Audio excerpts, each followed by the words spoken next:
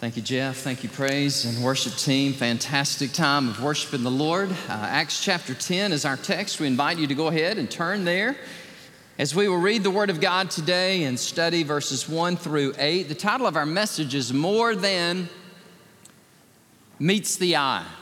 More Than Meets the Eye. We do welcome those of you who are worshiping the Lord with us online, and we just say a hello to you through Facebook or Twitter or YouTube channel.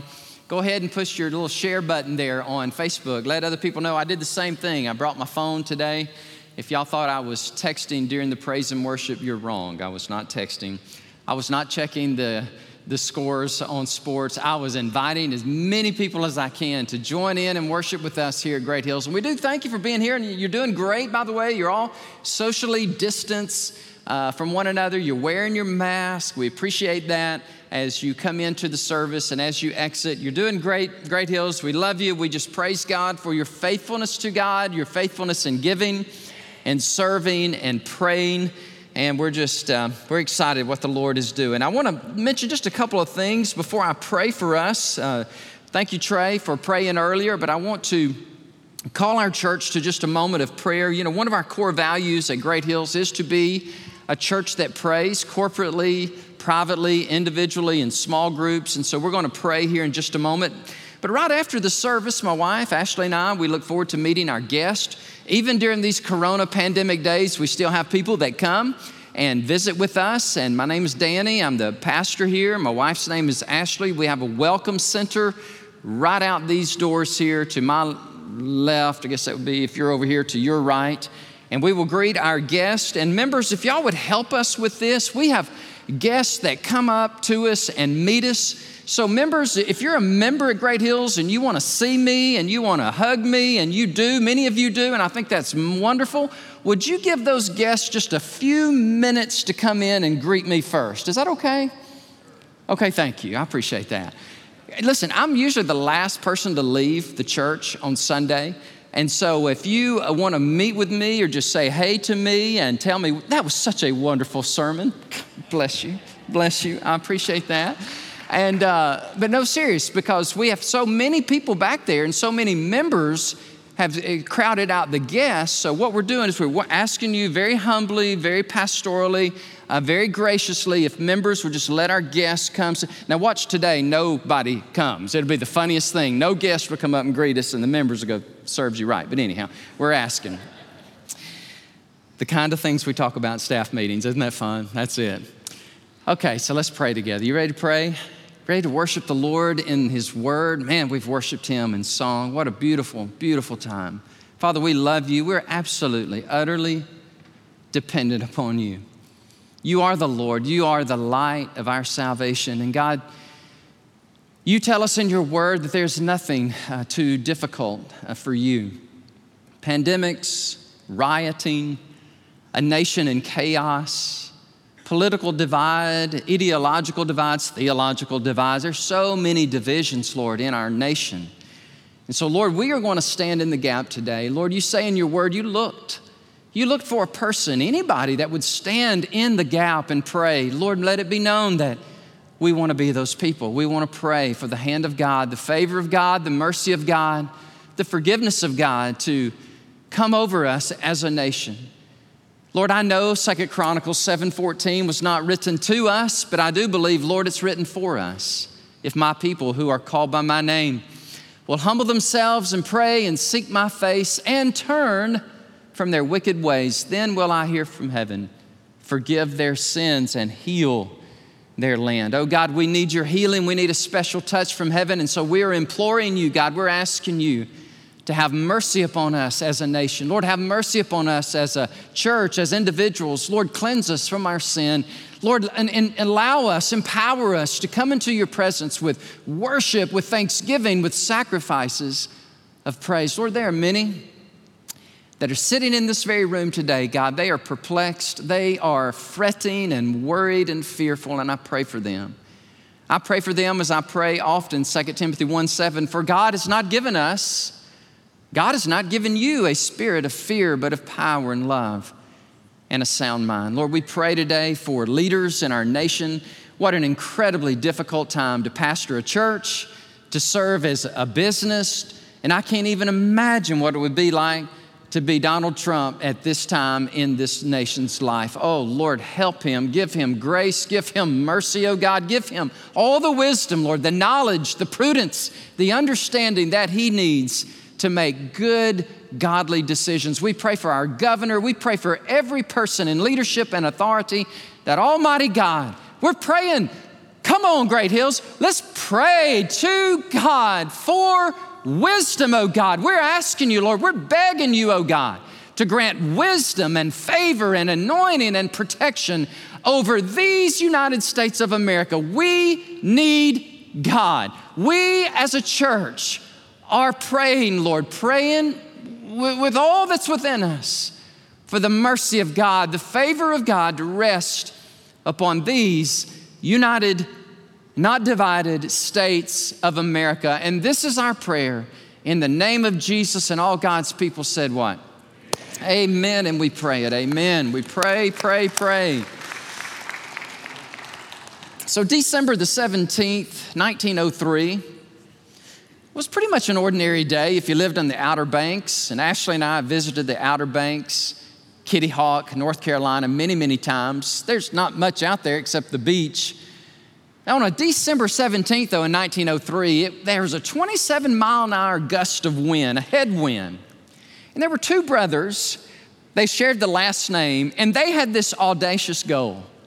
They said, we really believe, if God so wills, that mankind can be lifted off of the air in a rudimentary machine, and we can fly. Oh, my land. 1903, people laughed, they scoffed, they said, it's not meant for humans to fly. If God wanted us to fly, he'd give us wings like angels. You crazy brothers, what is your problem? Other people were like, hey, I don't know. They may be on to something. So Orville and Wilbur write, December the 17th, all the planning, all the experimentations, all the previous failures, it all culminated on that one day, and guess what happened? They flew 120 feet in 12 seconds, and they went 7 miles an hour. And then it fell. The next time, same day, they went 175 feet.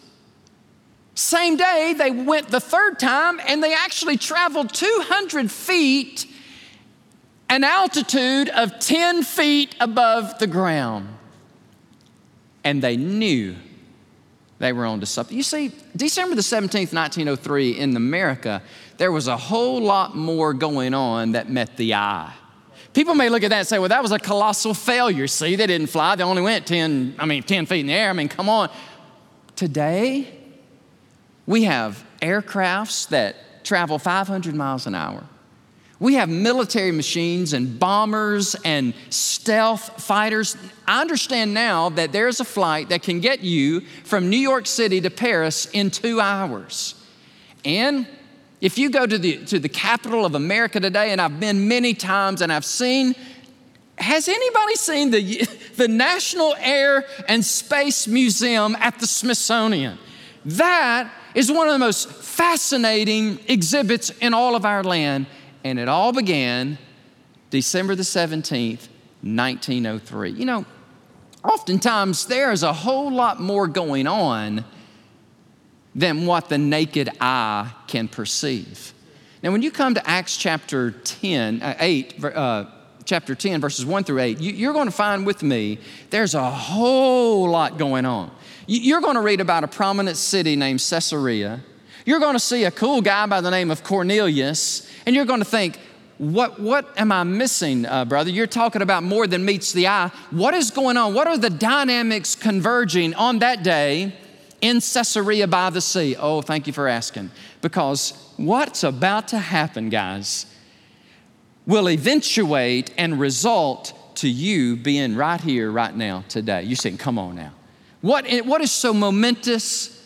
What is so cataclysmic? What is happening in Acts chapter 10 that would be a result of me being in church in 2020? Thank you for asking. Let's read the text. You ready? Man, there's a whole lot going on here. Let's read it.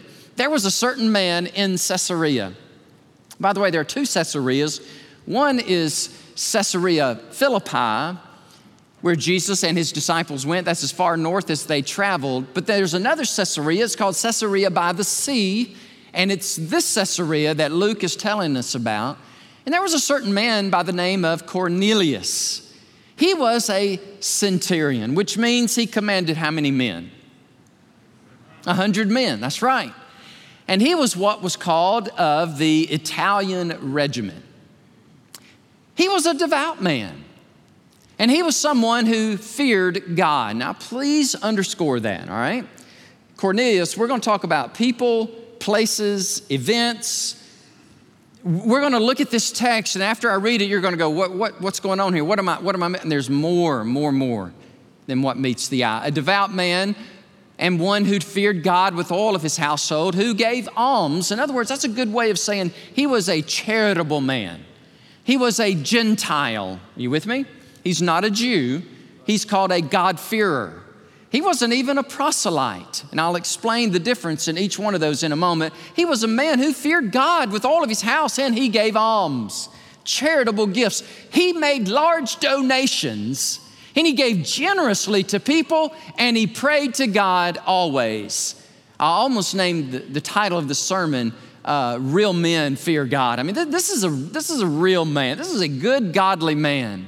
Now, about the 9th hour of the day, that is 3 p.m.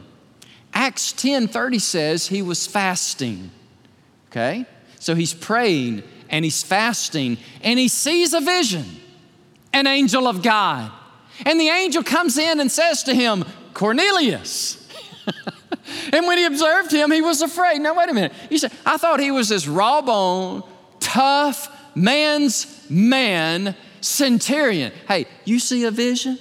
You see an angel, what are you going to do? I'm going to pass out. I don't know about you. I'm going to go, woohoo, what is happening here? And Cornelius was afraid.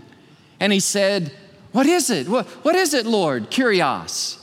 So he said to him, your prayers and your charitable offerings, your prayers and your pious deeds have come up for a memorial before God.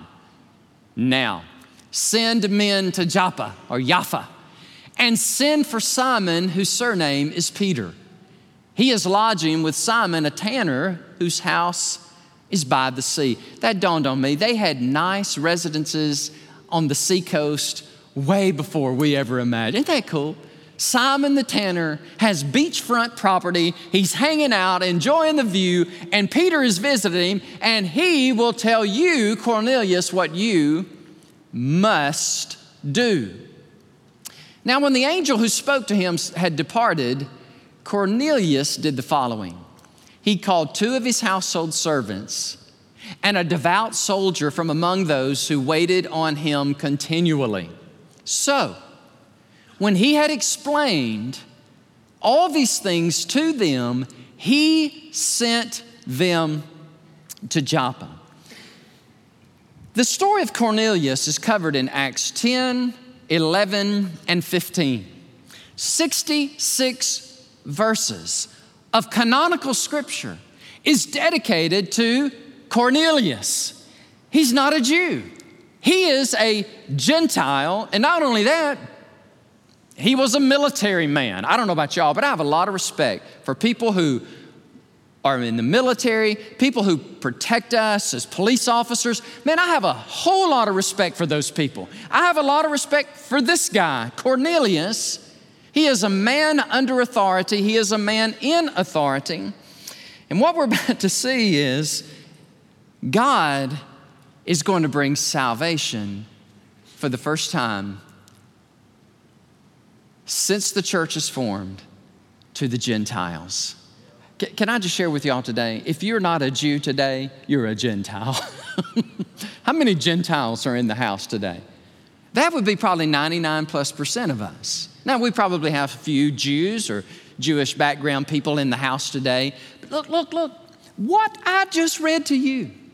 You said, well, that wasn't very dramatic, Brother Danny. That's just a great little story. No, it's more than meets the eye. Here you have salvation from God.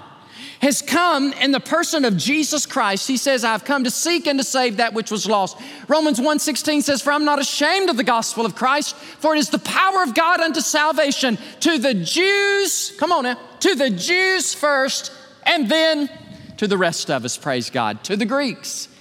And the inception, the Genesis embryonic moment, when it all goes down, is when God gets Peter out of Joppa and transports him, brings him over to this city, Caesarea, and he meets Cornelius, and salvation has come. Man, I love this passage of Scripture. Remember this text with me? Zechariah 4:10 says, let us not despise the day of small things. Oftentimes, what appears to be insignificant and very inconsequential is when God is doing His greatest work. Let me say that again. What may feel like an utter tragedy, the worst travesty in your life, it could very well be that God is orchestrating, He's manipulating, He's working things for your everlasting good and your favor, but you can't see it right now. You don't understand it right now. Can I give you the preeminent example of all examples? In AD 30, when Jesus Christ died on the cross, the Son of God, bloodied, beaten beyond recognition, an outcast, who's crucified on a stick of wood outside the gates of Jerusalem. I got chill bumps all over me, people, because here it is. What mankind could do in its worst, God has taken the cross of Jesus Christ. Just think about this for a moment. At the cross where I first saw the light. At the cross of Jesus Christ, when He was suspended between heaven and earth and He died and breathed His last, fast forward to today, that every single human being's eternal destiny hinges on what they do with that man on the cross. Woo! Come on now. A whole lot more going on outside the gates of Jerusalem than what meets the naked eye. Look, I don't know what all you're going through. God does. I don't know what your business is like. I don't know what your marriage is like, your finances are like. I don't know what the dynamics are going on, but there could be a whole lot more going on than what you realize. So let's be patient. Okay, hold on just a second. There's just some sermons I got to preach. You be patient, dude, all right? As you're preaching to all those people, you practice what you preach. Okay, thank y'all for letting me have a moment, because I'm not the most patient person in the world. And I don't want to be a hypocrite. I don't want to stand up here before you and say, you can ask my wife, I'm the most patient and virtuous man to ever walk the planet. It's just not true, because I'm impatient. And I need to hear this, that God is working at Great Hills Baptist Church. That God is working in my life in ways that I don't really understand, and I can't figure it out empirically or with syllogism and logic and math. There's things going on that is just way, way beyond me. Okay, I got to get going on my sermon. That's the introduction. Number one, there's a prominent city called Caesarea. If you're taking notes, I do hope you take notes. There's a lot going on here. It's the capital of the Roman province of Judea. Caesarea is where the Roman governor Pilate lived. Caesarea is 30 miles due north of Joppa, so that tells you how far Peter is going to have to travel from Joppa to Caesarea. 65 miles northwest of Jerusalem. Paul spent 2 years, y'all with me? Paul spent 2 years in Caesarea by the sea, and in Acts chapter 26, he appears before the authorities in the large theater described there in Acts. I've been there. I've actually preached in this very theater, if you'll see it on the screen. That's me in Paul's theater preaching probably Acts 26. And many of you have been there. I know you have. And in the background with me teaching there, you could see the sea. You could see the Mediterranean Sea, the coast. Now here, what you have is one of the most preserved cities. That's the Mediterranean Sea. And to the right, does anybody know what that is to the right? That is called a hippodrome. The hippodrome is where they had races, horse races. They tell me there was a big horse race just yesterday in Kentucky, but I don't know. I don't keep up with those things. I only lost a few dollars wagering. Just kidding. And so you have a hippodrome there. This was an incredibly important see. Herod the Great, he started construction of Caesarea in 22 BC and finished it in 9 BC. It took him 12 years to build it. Herod said, this is such a beautiful place, Caesarea, I'm going to name it Caesarea after Augustus. Anybody? Caesar. Prominent city in the New Testament. Paul has spent 2 years there. While we were there this last time in 2018, our guide told us, and I never put this together, that can you imagine how important of a place this was, that when the early church was being persecuted, they probably all came up to Caesarea, and from there they would go out into all the world and share the gospel with people near and far. And I thought, man, it all goes back to the man named Cornelius, a Gentile who lives here at Caesarea. Number 2, so we have a powerful man, and I'm just walking you through the narrative. And I don't know how you do narrative homiletics. I don't know how they taught you how to do that in seminary, but there's a lot of flexibility here. There's just the best we can. We enter into the narrative, and there are movements, and there are people, and there are places, and there are events, and there are circumstances. I mean, just think about the people we're talking about today. Cornelius and Peter.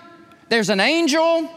There's servants. There's one guy that works under Cornelius, and he's a military man, and then you got 2 other servants. And so there's a lot of dynamics. There's a lot of moving pieces, and I really believe that God says, watch this. Don't miss any of this, because all of this is so important, because I'm orchestrating things.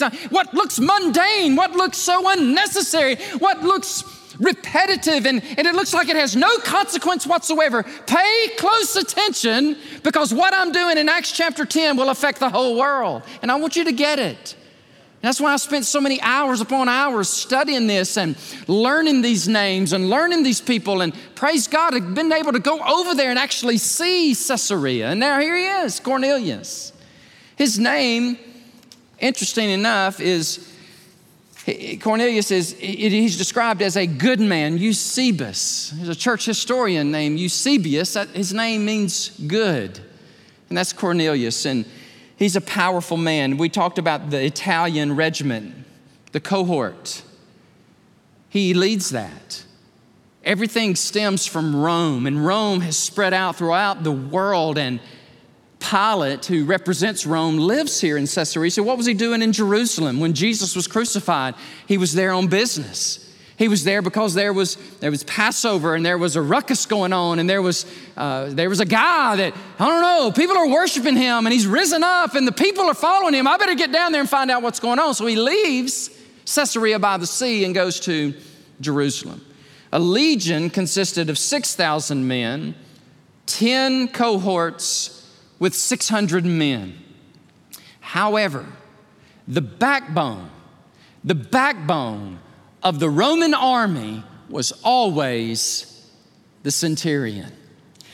Polybius was a historian, and I have a quote here. He says this: they were to be good leaders, the centurions were, of steady and prudent mind. They were to be able, when overwhelmed and hard pressed, listen to this, church, to stand fast and die at their post. So this is our guy. Can I tell y'all something really interesting? Sure you can. Okay, listen to this. In 82 BC, there was a man named Cornelius Sallus, and he freed, check this out, 10,000 slaves in Rome. I don't know how he did it, but his name was Cornelius Sallus, 82 BC. By the way, Luke, what we're talking about right now, he wrote this in AD 63, so that's about 150 years, right? Cornelius freed 10,000 slaves. All of the slaves took on the name Cornelius. They changed their name.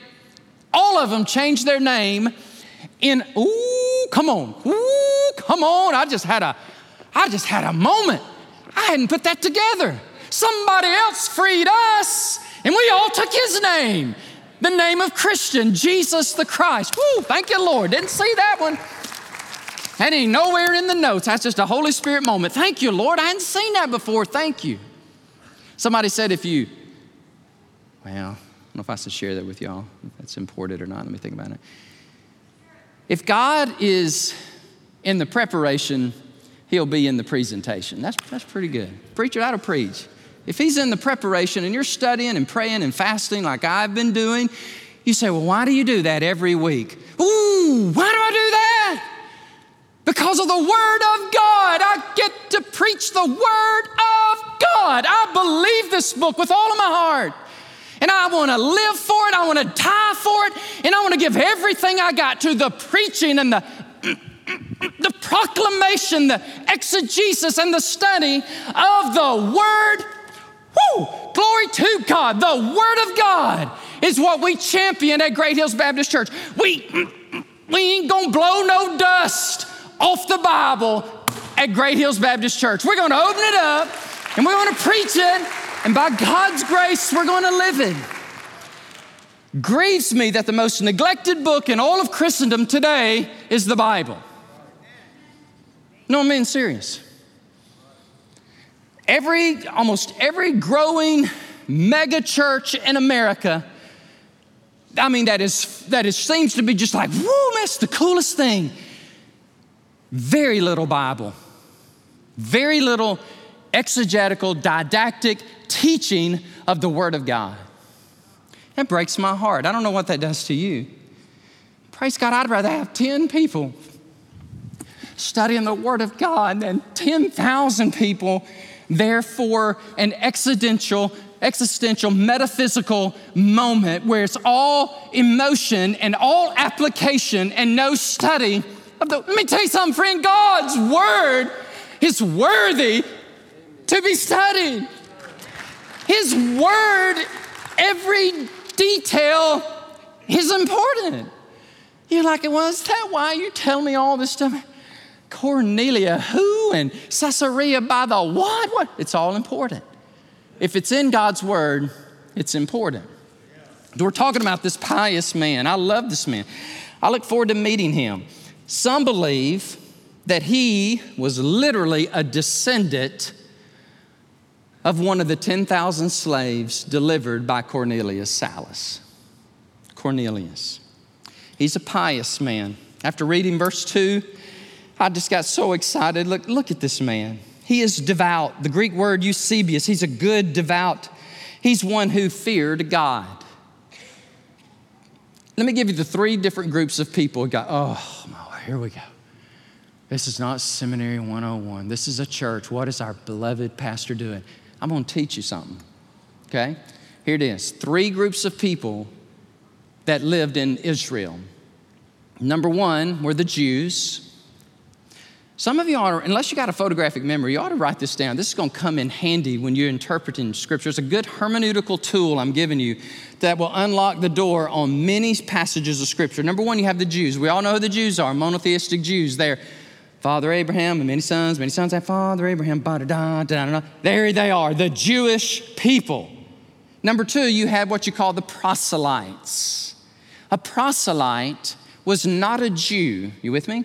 They were converted to Judaism. And even if they were an adult male, do y'all know where this is going? This is going to be painful, okay? They would be circumcised. They would circumcise themselves because they are converting out of being a Gentile into Judaism. They are going to observe all the dietary laws.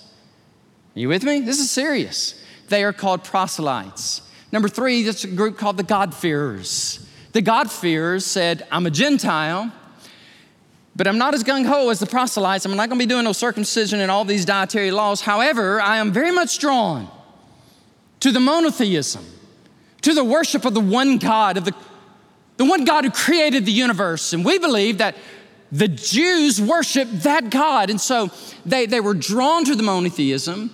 They were drawn to the cleanliness. They were drawn to the synagogues. That's our man, Cornelius, okay? Just kind of help put him in context. Man, he's a godly man. He's influencing his family. I just see it. In verse 2, it says, he's one that gave generously to the people. He prayed always. He prayed more. He helped the poor. He's just a good man. He's a godly man. You say, well, wait a minute. He's a military man.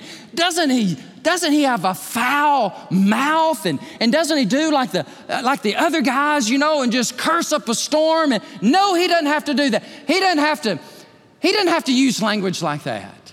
He's devout. He is a God-fearing man. Man, I wish we had some more God-fearing men of God who would stand up and say, I'm going to walk with God. I'm not going to be one of the 70% just this week who watched pornography. Church men included. 7 out of 10 of you looked at pornography last week. That's the statistic. And if that's the case, I just want to say, come on, that's not being a God-fearing man. You can't do that and fear God. Come on, man of God. Come on, man of God. Let's rise up and be men of God, men who love our wives and we love Jesus and our eyes are pure. I'm going to tell you something, old Cornelius, if he was alive today, he'd probably lay hands on some of us.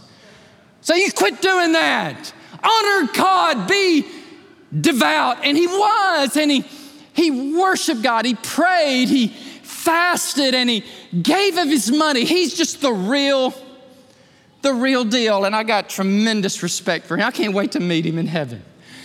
So keep preaching like that, you'll have a heart attack. You'll go see him soon. Amen. So be it.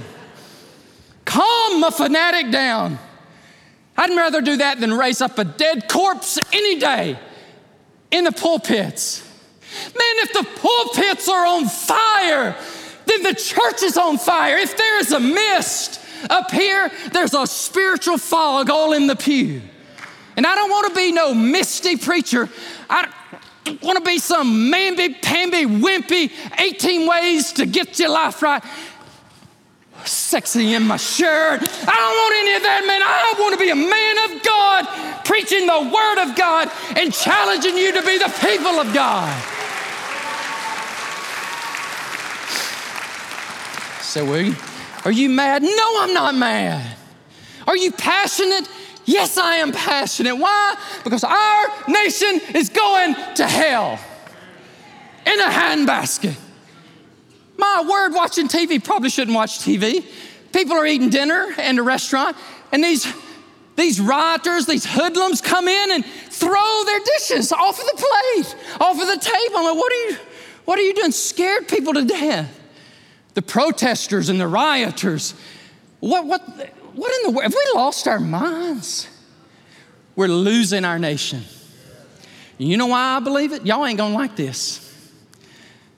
Because our men are wimps. We've lost our moral authority. We don't lead our families anymore. We don't pray with our wives anymore.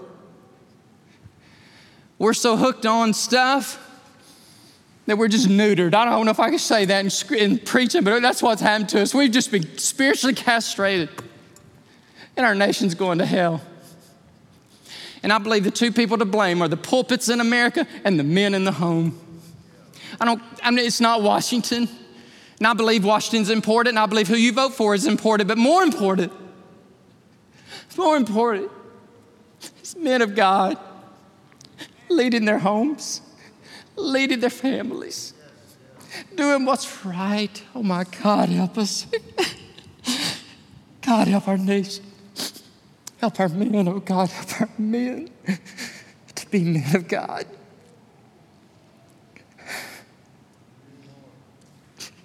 I'm just so broken, church. I'm so broken over our nation and over what's going on. Oh God, have mercy and wrath. God, remember mercy. There's a pastor in New York City that God really used him to challenge me. A couple weeks ago, I was listening to an interview with him. His name's John Tyson. And He serves the church in the city. It's called the Church in the City in New York. Every morning he's up. He said there's only two people up in New York City the same time I'm up. The Wall Street bankers and the homeless people. We're talking about a disparity. Either the Wall Street bankers or homeless people are up at dark 30. And you know what Pastor John does? Praise God for people like this. He goes up and down the streets of New York City and he prays in Jesus' name. Praise, praise, and praise some more. I think that's our only hope. He told the story of a missionary overseas who was serving as a pastor to a group of people, and one group of the people, he said, I could see them. I could minister to them. I could teach the Word of God to them physically and be present. But there was another group of my people, they were in the mountainous region and it's covered in clouds and rain, and I was absolutely physically prohibited from getting to my people whom I loved very much. I could not see them. Are y'all with me? Two groups of people. One group he can see, he can pray for them, he can touch them, he can love on them like we're doing his today. The other group of people are up in the mountain. So he said, this is what I'll do. I will pray hard for them, and then I will just keep teaching and preaching to these people. And in 6 months, I'm gonna find out who fared the better. Are y'all ready for this? Oh my word. This pastor missionary, he said, I was blown away. The people that I could only pray for were thriving in their relationship with Christ. They were making disciples and it was unbelievable. And all I did was pray. Hey guys, sometimes there's a whole lot more going on than what meets the eye. Because God is working. God is organizing and orchestrating a plan. The last thing I want to share with you today is this pivotal plan of conversion. It really is the climax, because if you stay with me in Acts chapter 10, you're going to celebrate like nobody's business when that man gets saved, when Cornelius gives his heart to God. Here's the plan. In verse 3, he's praying and he's fasting, has the angelic visit, 3 p.m. Angel said, do two things. Or two things have come up for a memorial from you, Cornelius. Come on, church. It was praying and giving. And by the way, things have not changed. Don't tell me how pious and how much you love Great Hills Baptist Church and you don't pray and you don't give a dime. You're not as near as godly as you think you are. Now that probably offended a lot of you, so let me just keep going on. The phrase at the end of verse 4 says, and these gifts have come up as a memorial before God. Look, his piety and his charity, it was like smoke ascending to God's nostrils, and God's looking down on this man. Who is this man who's so generous? And he's giving and he's praying. Verse 5, here comes the pivotal plan that Cornelius forever he's involved in. He's just a Roman soldier, right? But he's going to meet an apostle Peter, and things are about to unfold. Verse 6, the angel tells Cornelius the specifics. Peter's staying with a man named Simon, who is a tanner. Go get him. So Cornelius, this is what you must do. I don't know if y'all saw this in the text, but in verse 6 it says, you must go to him. He is lodging with Simon, a tanner, whose house is by the sea. He will tell you what you, here it is, must do. That is the Greek word die, D-E-I. Listen, church. Look, watch this. That's the same word that Jesus told Nicodemus. Marvel not, John 3:7, that I say unto you, you die, D-E-I, you must be born again. This is a word of constraint. It is a deep word of motivation. It is a word that I've got to do this with all that is within me. But lo and behold, God showed me this. As good as Cornelius is, and as much as he prays, and as much as he gives his alms to heaven, he is not prepared to go to heaven. Did y'all see that? That's why it was imperative for Peter to get to him and tell him the gospel. Come on, church. That's powerful. So all of our Jewish friends, no matter how pious they are, and our Muslim friends, no matter how much they read the Quran, they are not going to heaven unless they go back to what happened 2,000 years ago on a cross. And if they believe that and trust that that is God's remedy for our problem of sin, unless they do that. Look, guys, if Cornelius is not going, I don't know many people who are going. Why didn't the angel just say, Cornelius, dude, you are amazing. And don't worry about Peter. He's just going to confuse you with some story about death, burial, and resurrection. You're okay. Shh. It's not what the angel said. He said, Cornelius, you're a religious man. You even got heaven's attention, but I'm telling you, you need to be saved. You need to hear the gospel of Jesus Christ. Wow.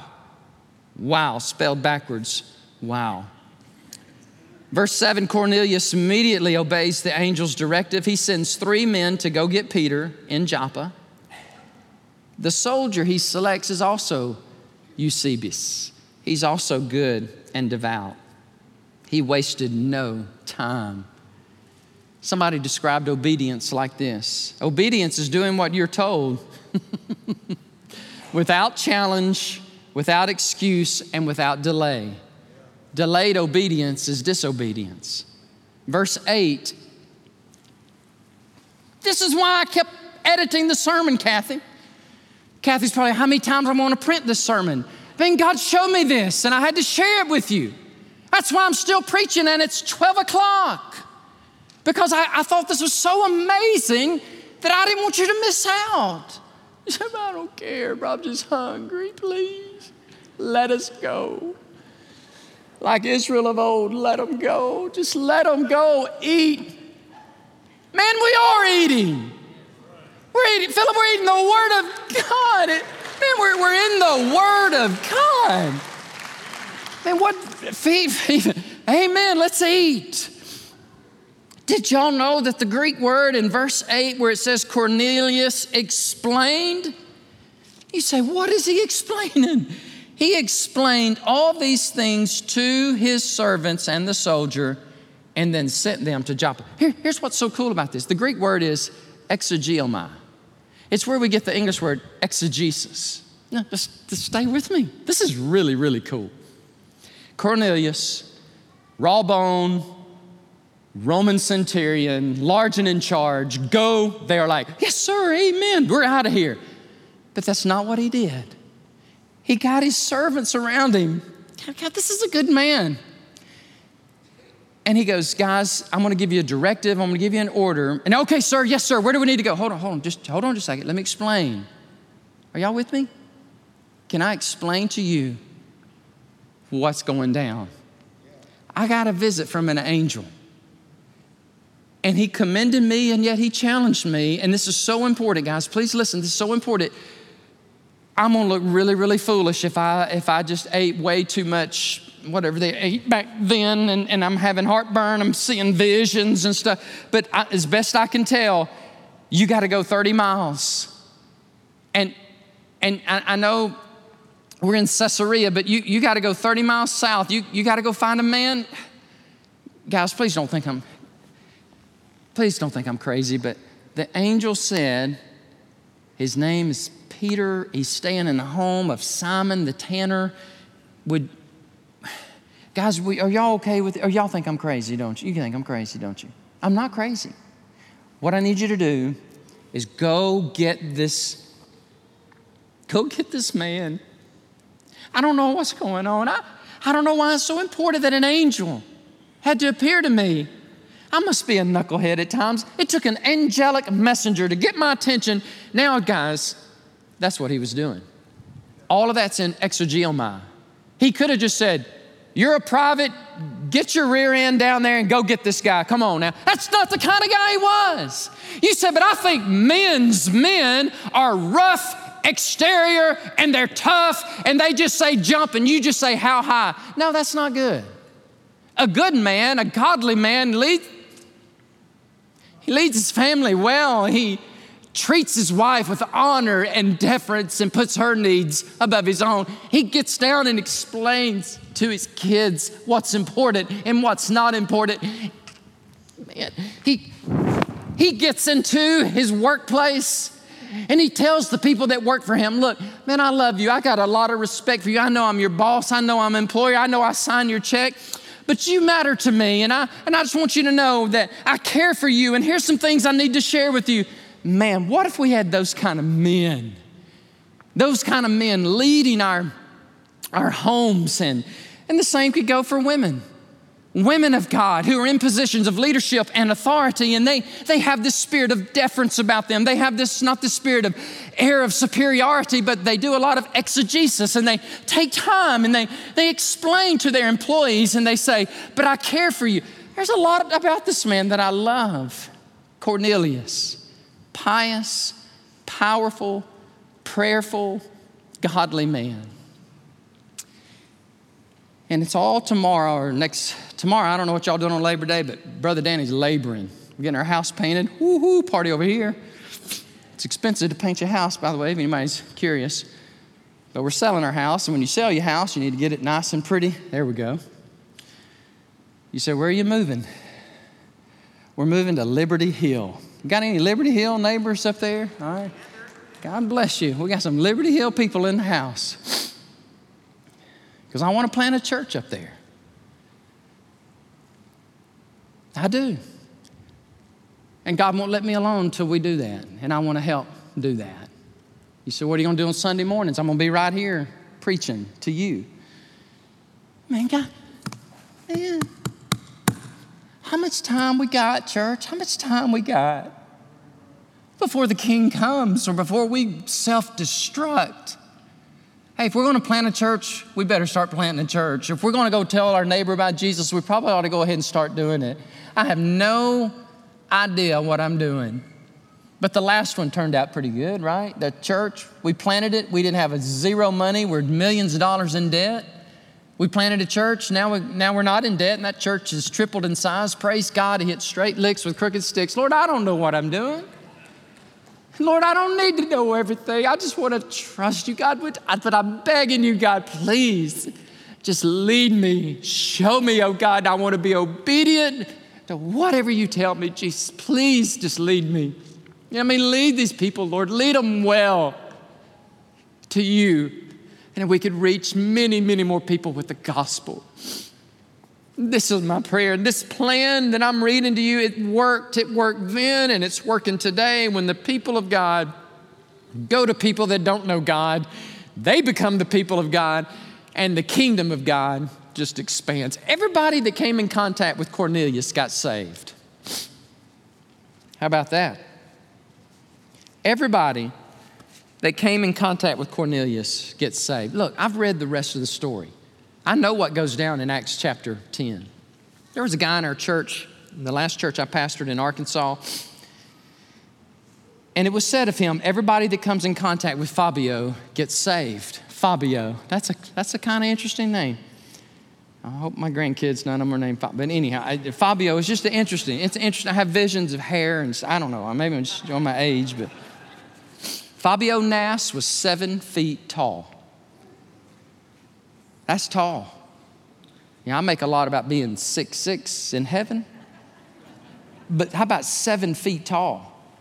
And Fabio played basketball at University of Miami Hurricanes. He came to our church. Terry, how in the world did he get to Lavaca, Arkansas? But Fabio, y'all, he's like 2 feet taller than me. It's ridiculous. I say, hey, Fabio, and I'm looking at his navel. Now, that's weird, He's 7 feet tall. He loves Jesus. He leads his sister, Fabienne, that's her name, Fabienne, to Jesus. And then he leads Fabienne's fiance, Fernando, to Jesus. I guess when a 7-foot person witnesses to you, repent, right? Oh, yes, sir, repent, amen. He's from Brazil, Adamir. He's from Brazil. Y'all, God's sending us a bunch of cool Brazilian people to our church. It's the coolest thing. They speak Portuguese, and that's awesome. And he starts to witness to his parents, and they're not having it. You ever try to talk to somebody about Jesus? They're like, no, not interested. Not interested. But he prays for them for a year. He's in our church. He's praying for his mom and his dad, and then they come to America. And they spend a month with Fabio. Fabio ends up marrying Emma. She's not short. They're probably gonna have kids that are like 8 feet tall. That's the coolest thing. I mean, she's like pretty tall for a woman. I digress. Anyhow, so they come to our church for a month, and they hear me preach the gospel. During the invitation, Fabio leans over to his mom and his dad, and he says, the pastor's preaching the gospel. He's translated in Portuguese. And what he's doing right now is he's calling people, come to Christ, believe on Jesus, be saved. Mom, Dad, I've prayed for you for a year.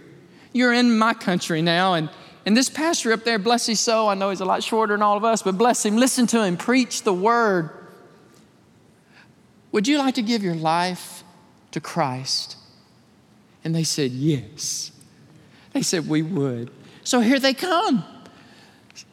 Fabio's coming down the aisle, and he's got his mom and dad, and they meet me at the altar, and they explain to me what's going on. And I said, well, pray with me, dear Lord Jesus. And Fabio he says, dear Lord Jesus in Portuguese. They say, dear Lord Jesus in Portuguese. And that night, we baptized them. I baptized both of them. I'm so glad the dad wasn't 7 feet tall, because that wouldn't happen. You know what I'm saying? I'd have to jump up and grab his nose and bring it down. It'd be awful. But they got baptized, the mom and the dad. Everybody, it seems, now he's in the ministry. Fabio's in the ministry. Seems like people that he comes in contact with get saved.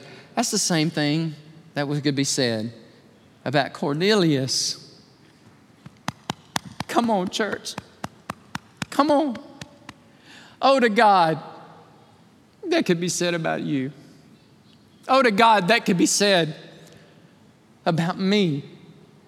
That everybody we come in contact with, they hear about the Lord. I don't know about y'all, but I'm tired. Are y'all tired listening to me? I'm tired. I think I'm just about wore myself out. Can we pray? Can we just do business with God? Can I ask you to make commitments to the Lord? Would you bow your head, men? Oh, men, had no idea the Holy Spirit was going to be all on me about you men today. Would you lead your family well? Would you be a Cornelius and care for people? Be pious. Be prayerful. Be fasting. Do what Job says, I'll make a covenant with my eyes that I'm not going to look at anything, any worthless thing. I'm going to be walking with God and be pure. Guys, we're flawed. We can't do this on our own. That's why we have to be discipled. That's why we have to have men in our lives talking to us, praying for us, asking us how we're doing. Man, let us help you. Please, let us help each other as iron sharpens iron. So a man sharpens the countenance of his friend. Great Hills Baptist Church, what is God doing? What is he doing with me? What is he doing in our church? And why is he just won't let me stop about this passion about planting churches and reaching people with the gospel? I have this urgency. Now your heads are bowed and your eyes are closed, but some of you are thinking, we are never letting you go on sabbatical again. You have lost your mind. You're just fired up. You're crazy. I should have done that a long time ago. Because you're getting a much better pastor for it, one that's rejuvenated and refreshed and not dragging. Holy Spirit, what are you saying? What are you saying? Show us. Show me, oh God. Show me the people that's supposed to be out there. Show me the homes that we're supposed to meet in. Show me, God. And give me favor. Give us favor, oh God, to not only reach Georgetown, Liberty Hill, but Gerald. God, give us Gerald. Help us plant churches there as well. But God, the light that shines the furthest, it shines the brightest at home, oh God. For this church, God, this place. May revival fall. God, may fire fall upon us here at Great Hills. Lord, may we be a people so passionate for you, God, that are not complacent, that are not hooked on something, but just in love with Jesus.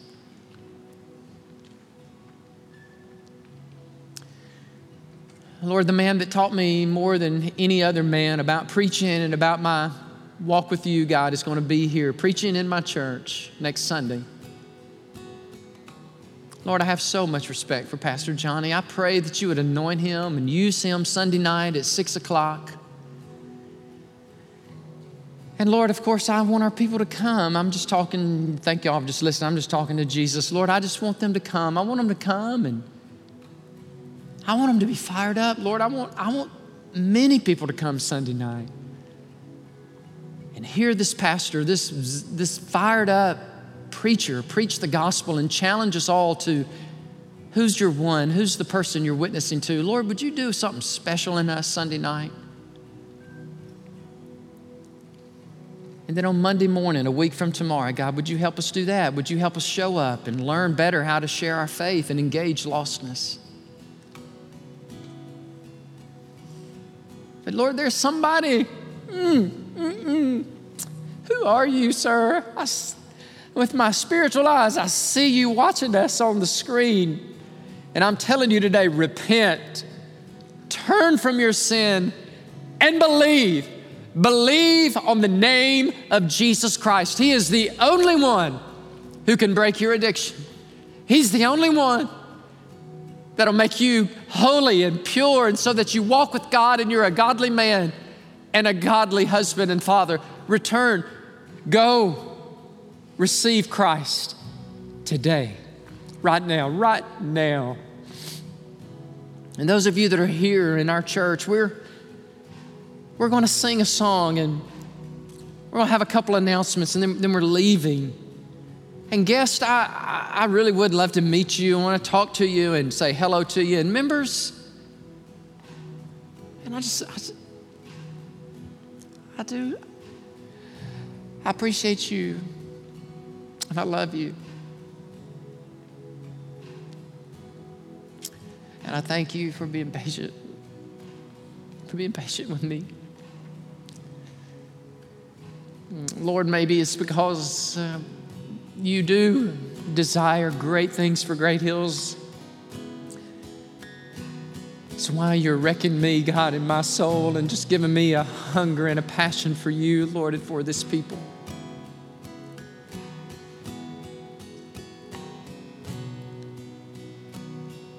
So, Father, I'm praying that as we sing in a moment, and Lord, if people need to go, let them go. Lord, I'm done begging people to stay at Great Hills. I'm done begging people to do the right thing. God, just let them go. Let them go eat. Hallelujah. Be blessed. Go eat. But Lord, just help us stay some. Just stay and sing. Sing one more time to the praise of the glory of God. Lord, we're hungry for you. We're desperate for you. Lord, all of us. Lord, I know our altar is supposedly closed because of COVID. Why don't we just break that protocol for just a moment? If you could socially distance men, why don't you come to the altar? You say, well, I would, Brother Danny, but I got to watch the U.S. Open on tennis. It's on. I'm sorry, I got to go. Well, go. Others of you hungry, go eat. If anybody wants to stay and just pray at the altar. Now, please, if you come, wear your mask and socially distance. But I don't know about y'all, but I just need to do business with God. I'm just going to go pray. And Ashley, you want to give me something, give it to me, baby. I don't care if we ain't got it by now. Let's just pray. Ashley and I are going to pray at the altar. Jeff, you lead us. Man, y'all sounded so good a minute ago. All of y'all sounded so amazing. And you engaged the congregation. That was really cool. I love that. And so I'm just going to pray with my wife. Some of you men want to pray. That's awesome. You say, well, I'm a woman and I just feel excluded. Then you come. You come and pray too.